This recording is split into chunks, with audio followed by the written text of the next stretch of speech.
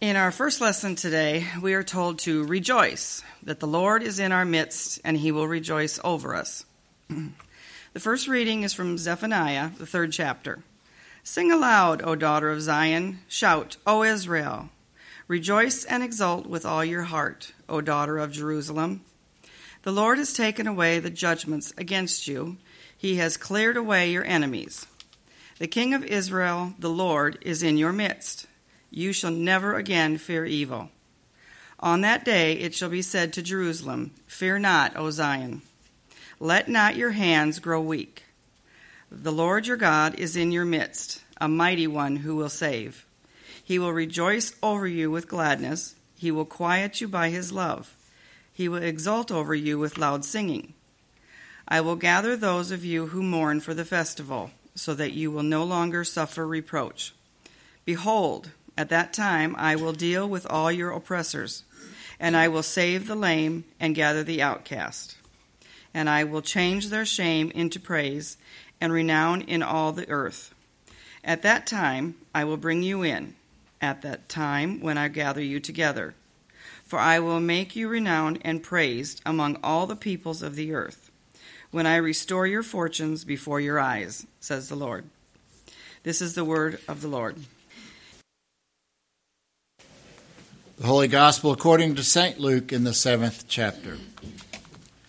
The disciples of John reported all these things that Jesus was doing to him. And John, calling two of his disciples to him, sent them to the Lord, saying, Are you the one who is to come, or shall we look for another? And when the men had come to Jesus, they said, John the Baptist has sent us to you, saying, Are you the one who is to come, or shall we look for another?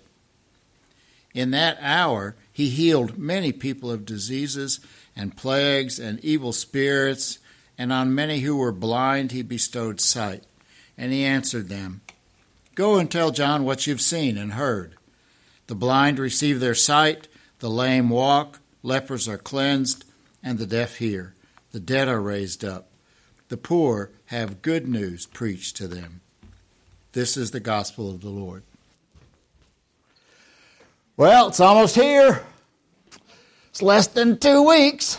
And you can tell it's getting close because all the celebrations are getting ramped up, and there's concerts in different places, and there's Christmas music all over the radio. And yesterday there were a couple of biker events, the Pig Trail toy ride thing that was going on, and there was the one where they had the procession to the National Cemetery, and all the wreaths were laid.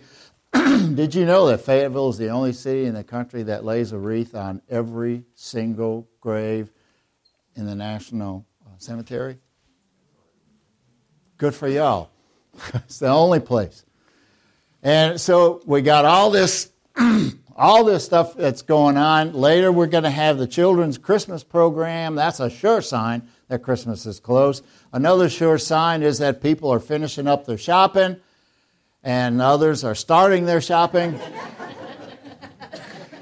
And the kids are getting a little harder to handle as time goes on, especially the little ones. So there are all kinds of signs that Christmas is really getting close.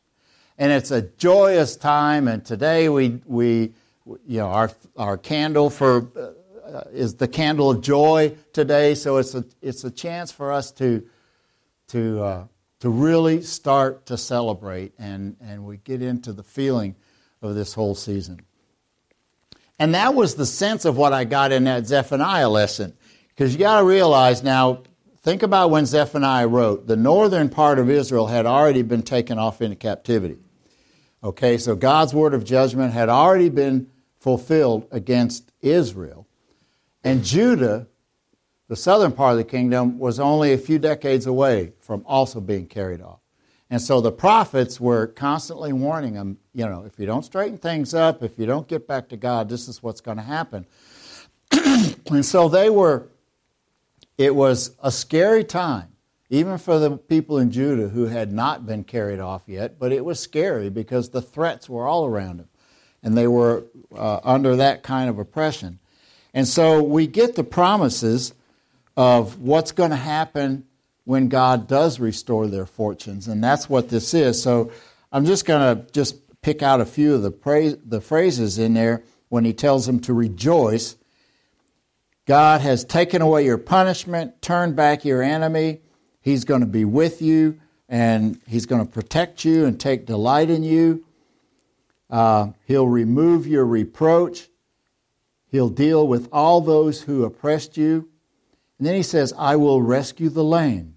I will gather the exiles and give them praise and honor in every place where they have suffered shame. I will gather you and I will bring you home. That's a word that if that word got to the people of Israel that had already been carried off would have been really encouraging. But even for Judah, when they're under that threat and they realize, especially the faithful people, they realize how things are going to go, to hear that word that God, that won't be the end, that God is going to take care of them and restore them, was really comforting. And they clung to that. They hung on that. And every time that they would gather and read from the prophets and hear those words, they would have this warm, fuzzy feeling about how God was going to love them and take care of them and take away all this stuff that they were feeling. And then they would leave and go back to their lives, and that warm, fuzzy feeling would grow cold again as they looked at the world around them and as they looked at what the prospects were.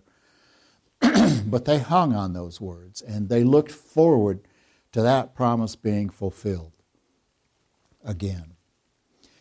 And so then along comes John the Baptist, and at first they thought he was the one, but they were going out, they were listening to his preaching, and a lot of people were baptized. And then here Jesus starts his ministry, and he's going around and he's doing all these miracles.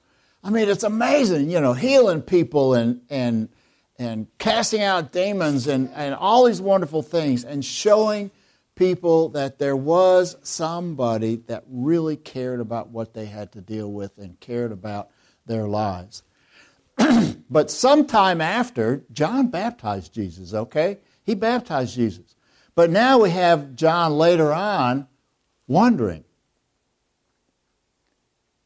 so is he really the one?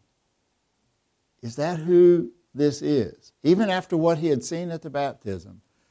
And he starts to wonder. Because maybe they still had this idea that when the Messiah came, it was going to be to reestablish David's throne, that it was going to be a political kind of a victory and reestablish Israel. And that wasn't happening. Is he the one? So John sends two of his own disciples to Jesus and say, so are you the one? Or should we look for another? God, are you really here with us now like you promised? Or not? And so, what did Jesus say? He told them to go back and tell John and said, go tell him what you've seen. Tell him what you've seen and what you've heard. The blind receive sight. The lame walk. The lepers are cleansed. The deaf hear. Dead are raised. And good news is proclaimed to the poor. In other words, those people that are under all different kinds of oppression are being cared for,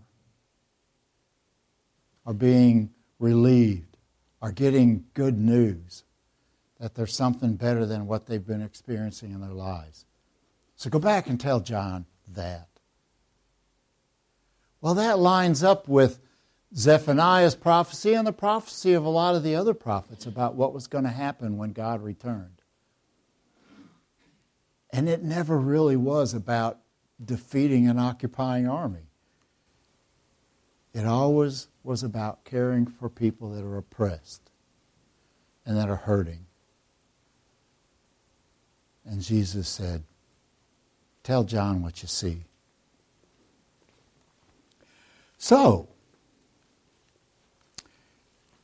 is Jesus here? Well, he must be, because the name of the church is Emmanuel. God is with us. He must be.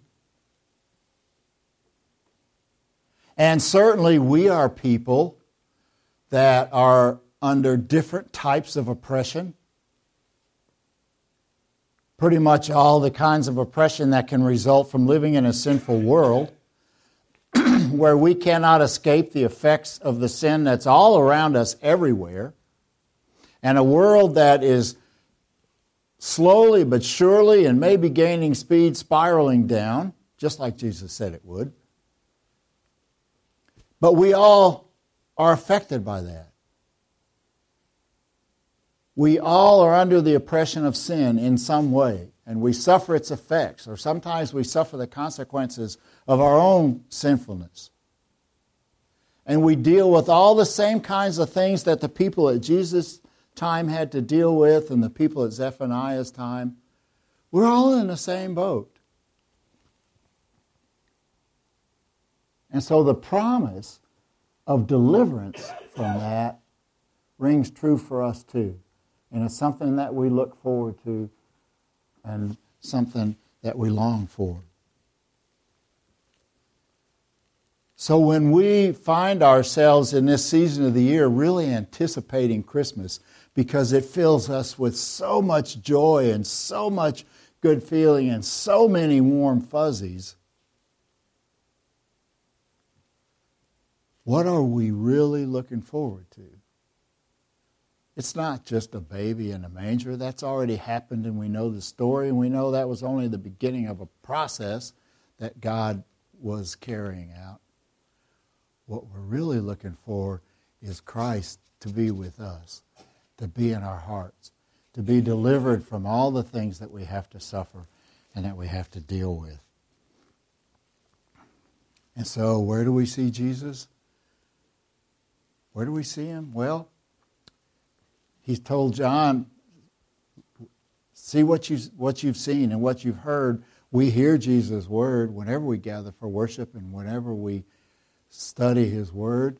He speaks to us, so we hear him. We see him and touch him and taste him when we gather at the table in a way that he gave us to do that. We see him in the love that exists among all the people that are here. Today, it's a love that comes from God and a love that Christ has put in our hearts. And we see it in the love that is expressed outside of these walls in caring for the hurting, the oppressed, the sick, the lame, the hungry. We don't have to look far to see Jesus. So is he here? Yeah, he is. Yeah, he's here. And he's in our hearts. And it's not just because we celebrated it at Christmas, although that's a chance for us to focus on it and to be filled with all that spirit of Christmas. But it's because he's with us every single day, walking with us. One day, the relief from oppression will be complete. But until then, we walk with Jesus. And so we can say with Paul, and we can identify with what he says in his lesson. Rejoice in the Lord always. I'll say it again, rejoice. Let your gentleness and your love and your caring and your concern be evident to all. Because the Lord is here now. So don't be anxious about anything. Don't be anxious about your Christmas dinner. Don't be anxious about the company that's coming. Don't be anxious about getting your shopping done. Don't be anxious about how that program's going to go or how Christmas music's going to go. Don't be anxious about anything, but in every situation with prayer and petition and thanksgiving for the opportunities we have, present your request to God. And the peace of God, which is beyond anything we can understand, will guard your hearts and your minds, will protect your hearts and your minds in Christ Jesus. Amen.